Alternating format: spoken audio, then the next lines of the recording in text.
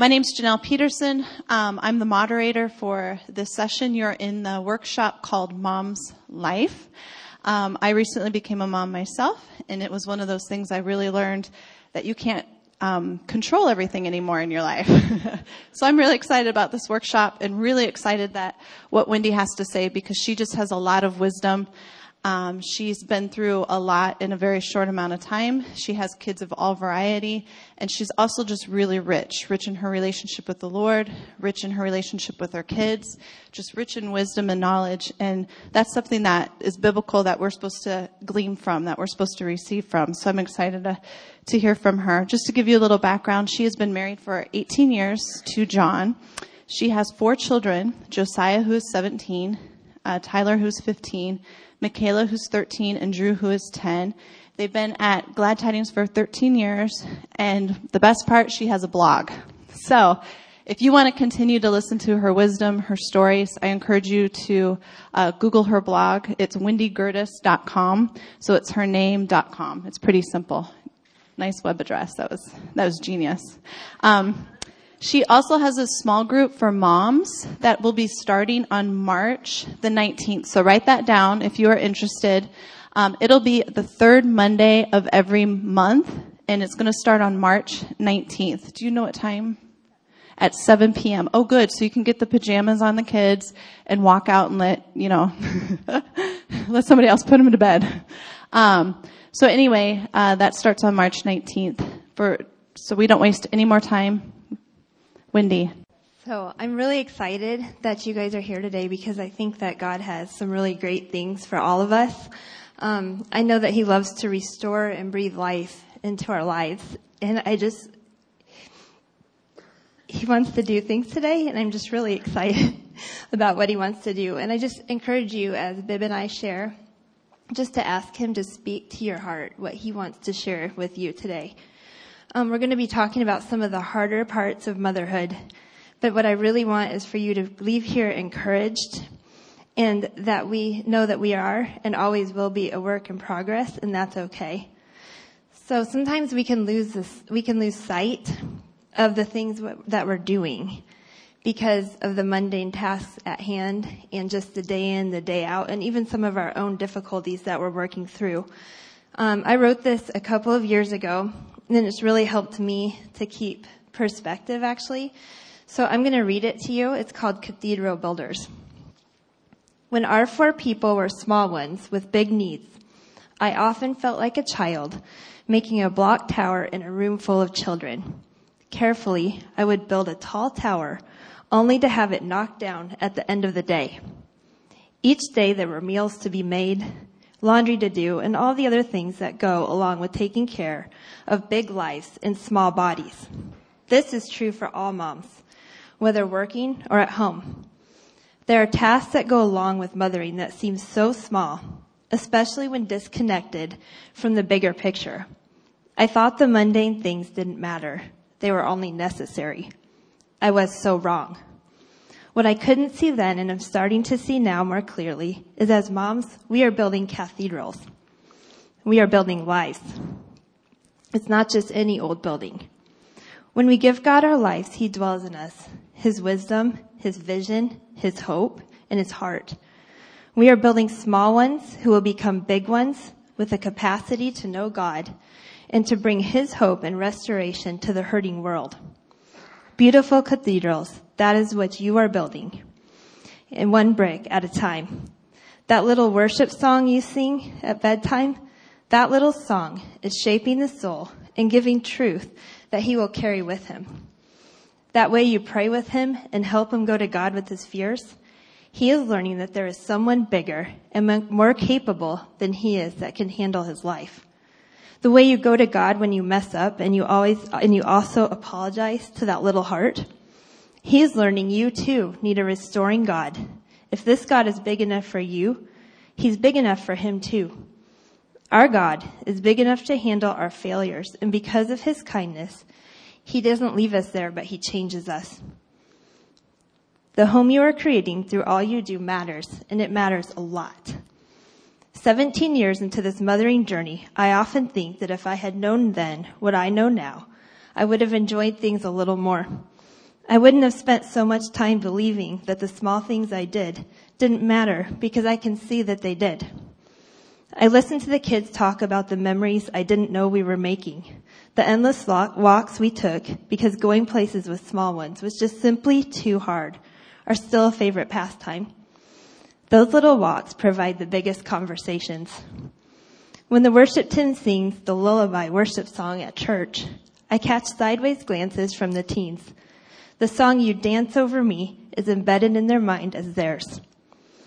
Obviously, there are bricks I would like to remove and days where I built with something ugly that I didn't intend to build with. There are some bricks of anger, depression, discouragement, and hard times. But even in those places, the kids have had front row seats to the redemptive power of God and His ability to truly bring change in a life that is seeking Him. So Mom, let's keep building and ask for His wisdom for the task at hand. We are cathedral builders. And the thing is, guys, sometimes we so want to build well, but there are things that stand in our way. And I remember when our oldest son was born, everybody left the room. My husband went to get food, and I was sitting there with this baby, and I thought to myself, I'm going to get this right. I'm never going to hurt you, and I am not ready for this. And it didn't take long to realize that this vow wasn't going to work. I had this pressure to do everything absolutely right. And the pressure now is even greater because 17 years ago, we had a little bit of internet. We only had books, playgroups, and phone conversations to torture each other with. And share our profound wisdom with each other, make each other feel bad. But now we have internet and chat rooms and all this kind of stuff. And here's the thing, there are opposing opinions everywhere about everything. And most of those things actually don't really matter. There's a judgment, opinions are villainized and deified. Vaccinations, school choice, breastfeeding, co-sleeping, milestones, parenting styles, you name it. The judgment culture, there's a judgment and shame culture, and it says you are doing it wrong, you could and should do it better, and you are failing. And because of the pressure and insecurity in us, we are quick to judge other moms when they do things differently, and we feel judged as well. However, when we find our identity in God and who He says we are, others' choices and opinions no longer threaten us. But how do we actually come to that place? Another unexpected thing that we can sometimes feel is a sense of loss, and nobody wants to talk about this. But we know that motherhood brings a lot of really great things, but there is a loss to our life. You have a loss of your body, loss of downtime, sleep, schedule, control, pursuing your own interests, marriage as you knew it, just all kinds of different things fill in your own loss. Losses that are not grieved can lead to depression and even resentment. But it's okay to grieve your old life because your old life probably had some good things in it. And with every season, when we let go of one season to grab a hold of another, there are some good things we have to let go. It doesn't mean you don't love your kids. It just means life is different now. And you missed some of the more important things, or some of the important things in your last season. It's important to move past this and be able to embrace the current season you're in. But how do we do this? So we'll be talking about how Jesus can change our mothering and bring hope to our hearts in the middle of everyday life. And I'll be sharing my story in a little bit. But right now I'm going to have Bib go ahead and share her story. And it's really powerful. So I'm excited for you to hear this. Thank you. I'm actually going to sit on the stool. And I wrote it out because it is a hard testimony. And therefore, if I read it, you will get the whole thing, and I'll get through it. Thank you, Ann. In a time when there was no such term as postpartum depression, and no one talked about the baby blues, in fact, you were ostracized for any form of emotional illness, I was a young mom to a second child, and I was dealing with emotions, thoughts, considerations no new mom should ever deal with. I had a perfect first child. Beautiful, fun, slept when he was tired wherever we were. Rarely cried. This made me feel like I must be a perfect mom. Anybody else been there? Then I had number 2. Drew was due on July 10th, but not born until August 6th. No ultrasounds back then. In order to be home for his due date, Bob, my husband, postponed his reserved summer camp date and the last available camp date when Bob had to go just happened to be when Drew decided, well, actually the doctors decided he should be born. It was an induced dry birth. Tough. But Bob not being there to share with me made it even tougher. The birth of a child is a time of joy, but the enemy planted a seed of rejection because of these circumstances, no matter how explainable they were. Sometimes your brain processes circumstances differently than what they really were. Bob came home a few days later, but had just started a new managerial role at work, which kept him away and distracted when he was home. Drew cried continuously. I thought of him as an unhappy baby, but as all 4 of his children have been diagnosed with a protein lactose intolerance allergy, I am sure that's what he was dealing with. His formula was causing him horrible pain, very similar to colic. He would scream continually, and I was just plain ignorant of what he was going through. As the exhaustion of caring for him and a toddler set in, I remember one specific time I was giving Drew a bath. He was screaming so hard that his whole little body was red. The thought played in my mind as how peaceful it would be if I just held him under the water. But then how could I explain to Bob his drowning in the bath? I just wanted to stop the screaming, and I know it had to be the grace of God that held me back. I didn't have a personal relationship with Jesus at that time, but because of being raised in a godly home, God's mercy prevailed, and I didn't act on the thought, even though I really entertained it. What did happen was the guilt of that single thought set a wedge between my baby and me. I knew I was supposed to love him, but I was spent and the guilt overwhelmed. This divide lasted for 4 long years. Who could I talk to about something so horrible? No one told me that many young women dealt with depression after birth, and mine was accelerated by my ignorance and my guilt. Later, as a new Christian, I finally sought the prayer and advice of a friend. I was sure that my feelings were Drew's fault as he continually acted out the emotional divide between us. There had to be something wrong with him. He needed deliverance. Be aware that others will often react to the things hidden in us, be it rejection, depression, discouragement, or any other of the enemy's tools. They feel that and they act it out. Thank God for the wisdom of my friend. She challenged me to wait until Drew was asleep every night and go in, pick him up, hold him while he slept, and pray in the Spirit. In my prayer language for 20 minutes every night for 2 weeks. This was one of the hardest things I've ever done at first. But oh, how it changed my heart towards my son.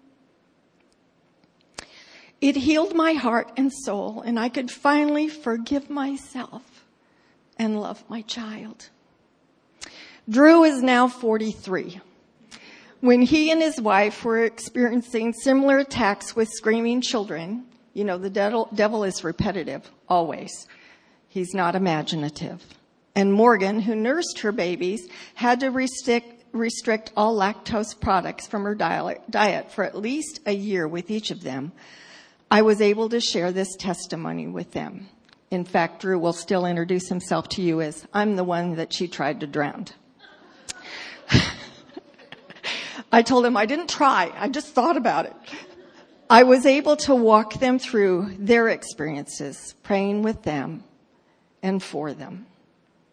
If any of you have or ever do go through a season like this, please reach out, even if it happened to you 40-some years ago.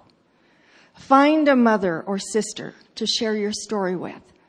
Understand deliverance will come when the enemy is exposed. This is the reason why we need each other. It is the reason we need to be real with each other so that our enemy is exposed and our God is given the glory. Thank you.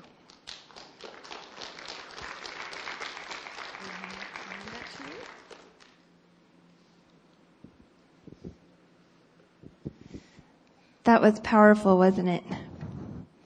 I love how God, when we are willing to open up with other people, how he frees us from shame.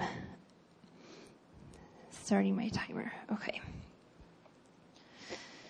So when I'm trying to think about something going on in my mind, whether it be depression or anxiety or anything, I found an analogy by Neil Anderson in Bondage Breaker, which is really helpful for me.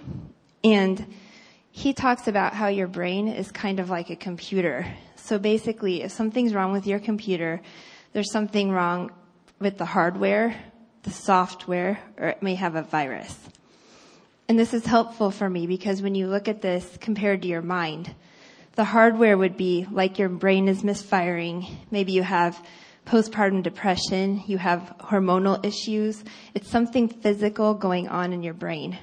And for this, you probably need medication or a doctor's intervention. It's not something you can think your way out of. Or, of course, God can heal you, but it's something physical. And then there's the software part. And if a computer is not running because the software is bad, you can change out the software, put better software in, and it will function correctly. And this would be like our emotional or thinking, our heart issues. So bad software for us would be like worldly ideas, bad attitudes, bad thinking, lies we believe about ourselves or others, negative self-talk, hurtful past, or destructive ways we deal with life. These tend to be either sinful and or habitual ways we think and interact with others. These can just be patterns we've had our whole life. And learning to think correctly is very important. Romans 12:2 says, "Don't copy the behavior and customs of this world, but let God transform you into a new person by changing the way you think. Then you will learn to know God's will for you, which is good and pleasing and perfect." In some ways we can learn to think correctly are through counseling, reading different books that are helpful, just the Bible, worship music, godly friends, and things like that. And I'll talk about that in a little bit. But emotions are primarily a product of our thoughts. Do any of these thoughts sound familiar? I'm such a bad mom. I'm going to mess up my kids. My kids will hate me because of my mistakes. I'm on my own. It's all up to me. I have to do everything. No one really appreciates me. I can't do this. How does she do all of that? I bet she never has a day like I did. I don't think I actually like my kids. I don't want to be a mom anymore. I don't ever get to do what I want to do. I'm trapped and I don't have what it takes. And if we have these thoughts continually, it's no wonder that we'll start to feel depressed and defeated and discouraged. And some of these thoughts are just our own. It's hard to give ourselves away every single day. And sometimes we just don't want to. And some of these are just selfish things that we need to give to God and ask Him to change our hearts. Some of these things are voices in our past and unhealed places that God wants to heal and restore. Maybe they even come from other people in our lives. And this is where we need Jesus to come in and heal. And then this brings us to the last part of the computer analogy. And this is where the enemy brings in thoughts to defeat us. And this would be like a virus or malware. And malware is installed with the intent of disrupting and destroying the computer. much like the enemy. And this is oppression and lies from the enemy and strongholds in our life because of sin, our own sin, or maybe even other sins against us. Bad thinking or agreeing with lies also opens the doors to strongholds in our life. So it can be connected to the software part. We get rid of these by repenting and telling the enemy that he has no right to our life in that area because of Jesus' blood and the finished work of the cross. James 4:7 says, "Humble yourselves before God. Resist the devil and he will flee from you." And 2 Corinthians 10:4 says, "For the weapons of our warfare are not of the flesh, but have divine power to destroy strongholds. We destroy arguments and every lofty opinion raised against the knowledge of God, and take every thought captive to obey Christ." And so on your handout, on the resource part, there's, under the resources on the bottom, there's a list of resources that I personally have found really, really helpful. And there are a lot of resources out there, but these are ones that I particularly have found helpful. So, and also there's ransomedheart.com/pray, and that has some guided prayers on there that I've even found helpful.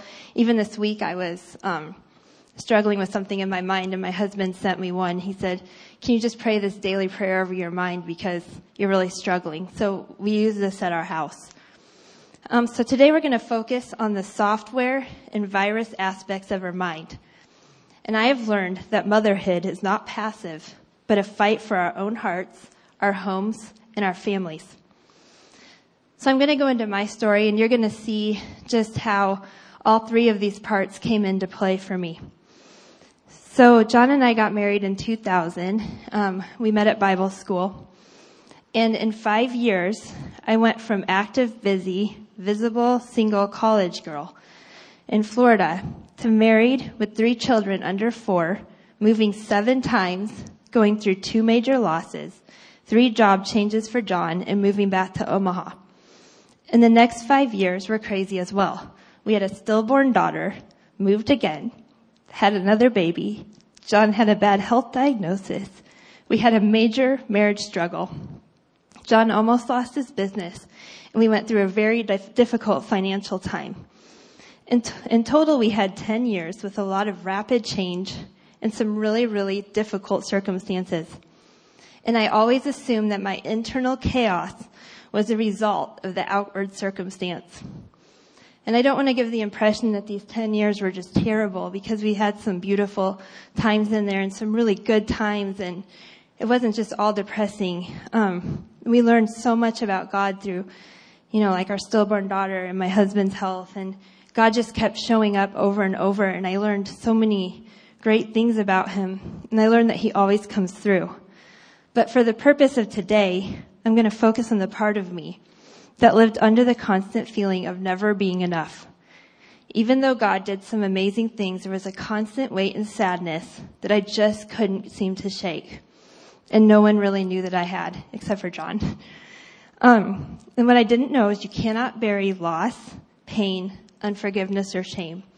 It grows, produces lies, a bad identity, and an internal storm. I threw everything I was into motherhood. I had always wanted to be a mom, and it became my identity. If I got one thing right in life, it was going to be motherhood. As the kids grew, so did my internal storm. Attempts at being a perfect mom were met with failure. Every night, our bedtime routine consisted of me brushing my teeth, washing my face, getting in bed, and reciting to John all the ways I had failed in the day. And it was followed with, "I'm such a bad mom." And then he would say, "You're a good mom," and recite all the things that I had done right.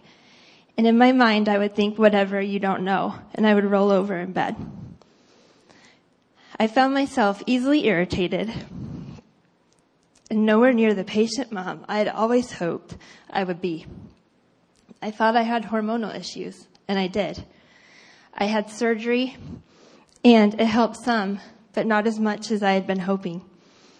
And I kept thinking, when this storm passes, when this gets easier, when the kids are older, when circumstances calm down, then I'll be free of this.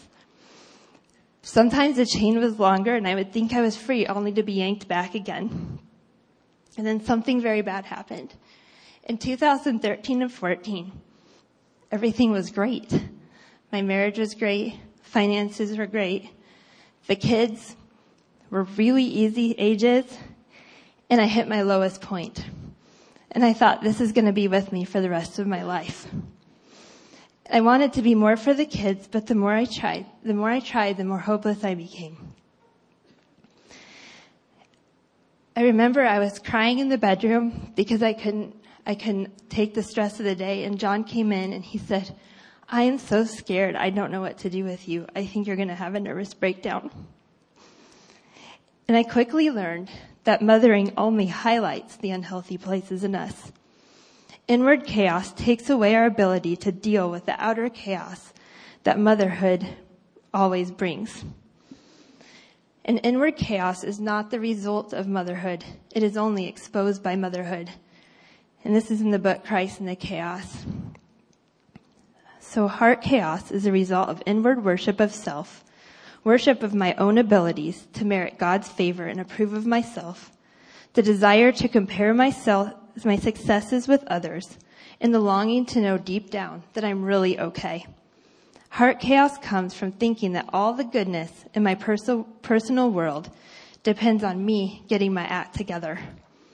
And this defines perfectly where I was. So I had a software problem because the thing was, I grew up in a Christian home and I got saved in 96. And I really spent a lot of time with the Lord and stuff, but I still believed at my core that God was generally unhappy with me. I wouldn't have said it because I know that's not right, but how I functionally lived, that's how it was. And I thought my value value to Him depended on what I did and how well I did it. And I couldn't do it well enough anymore. Many of the statements I read earlier ran through my mind often. I was doing the right things, but I was believing all the wrong things. And then in February 2014, I remember I went to visit my brother and sister-in-law, and my sister-in-law was working at a retreat, so I had to go. I didn't really want to. And I don't even remember what the lady talked about. I don't remember anything. I just know she said, "What would it look like if you were totally free?" I opened up my journal and I wrote, "Help me," in all capital letters, slammed it shut, put it in my purse, zipped my purse shut. And I thought, I really didn't think that God would come for me. But what I found is when we need God the most, we deserve Him the least, and that's grace. So a few months later, I could kind of feel God moving on my heart, but I was still pretty closed, inwardly and just, I don't know. But in August, I was spending time with Him, and He told me, He said, "Wendy, I'm singing songs of deliverance and freedom over you." And I thought, I am really crazy now. So anyway, He brought me to Zephaniah 3:17, and it says, "For the Lord your God is living among you. He is a mighty Savior. He will take delight in you with gladness. With His love, He will calm all your fears. He will rejoice over you with joyful songs." And then Psalm 32:7 says, "You are my hiding place. You will protect me from trouble, and you will surround me with songs of deliverance." And I had heard that verse before, but I didn't really grab onto it. And after He said this to me, it became one of my favorite verses. And what I learned that day is that I'm fought for. And He replaced the "God tolerates me" with "God fights for me." And that's what, He keeps doing that. He's even doing it right now. I was feeling forgotten in the fall. Right now, what He's saying is, "You're remembered." So I actually have that in my kitchen. And that's kind of what that sheet is that I gave you guys, where it has, lies we believe. That's how He's worked with me to free me from a lot of things. He'll give me a truth, and then it might just be like 2 words. And I will put it on a chalkboard or whatever, but that's kind of the banner over my life at that time. So His words for us are freedom and deliverance. The cross shows us His mission was freedom for each and every one of us. Romans 5:8 says, "But God showed his great love for us by sending Christ to die for us while we were yet sinners." And he continues to build my trust that he is fighting for me and with me. And he kept doing that. What I found is that he just did that over and over for a couple of months because he's so gentle. He knew that I really couldn't open up to him unless I really, really understood that he loved me. And I don't want you to think that this was all just, oh, amazing. I was actually feeling very, very fragile at the time because he was uprooting a lot of things. We can't really trust God with our most shameful, broken places if we don't believe he's for us. And then life changed drastically when I learned not only can I not earn God's approval, I cannot destroy his affection for me. I'm not strong enough to destroy it. And for me, that's really powerful. And then in the fall of 2014, he asked me to get out of all the good things I was doing because I was pretty involved. Then he just asked me to get out of everything.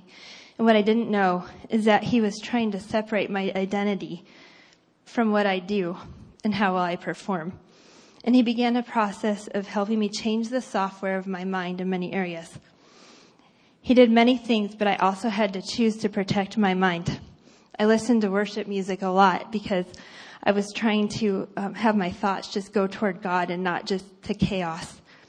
I processed heart issues through things like Boundaries, the book's Boundaries, and other books that deal with inner healing and heart issues. Counseling can also be very useful for this. I chose to forgive places where I'd been hurt, and I was very honest with John and God. And I also tried to be really aware, well, God helped me to be aware of just the different thoughts in my mind. So I am fragile or weak became I am more than a conqueror because of his love for me. And I am a bad mom changed to I am a transforming mom and a forgiven mom who is loved by God. And on repeat in my mind, he kept saying, I am the God who heals you. And God is so kind, and because he is fighting alongside of us for our freedom, he was helping me to learn to renew my mind. And this is another one where I thought it was kind of weird, but he said, my delight. And he actually woke me up one morning with that on my mind, my delight. And that wasn't really a favorite word of mine, but then it was so meaningful because I'm a word nerd. So when I looked up delight, the antonym is disappointing, bad, unamusing, unenjoyable, and unhappy. And this is how I felt. But delight means to enjoy, to please, and take pleasure in. And you have to understand I was at the lowest point at this point in my life. And even in my broken and needy state, he delighted in me. So Psalm 149:4 says, For the Lord delights or takes pleasure in his people. He will beautify the afflicted ones. Afflicted means humble, those who know they are needy, the harassed, the tormented, and the damaged with salvation. And that's deliverance from harm, ruin, or loss. And then there was the virus aspect. He brought freedom where the enemy had been oppressing me. I learned to take authority over strongholds in my life. And as they broke over me, we watched them break over one of our children as well, and the change was immediate. Some of the ways that he freed me, I was reading Free to Live one night by John Eldredge. That's also in your research, or in your handout. And God freed me in the middle of the night just while reading the book. There was a prayer in there, and I prayed it. And honestly, I was just like, whatever, I'll pray this. And God just freed me.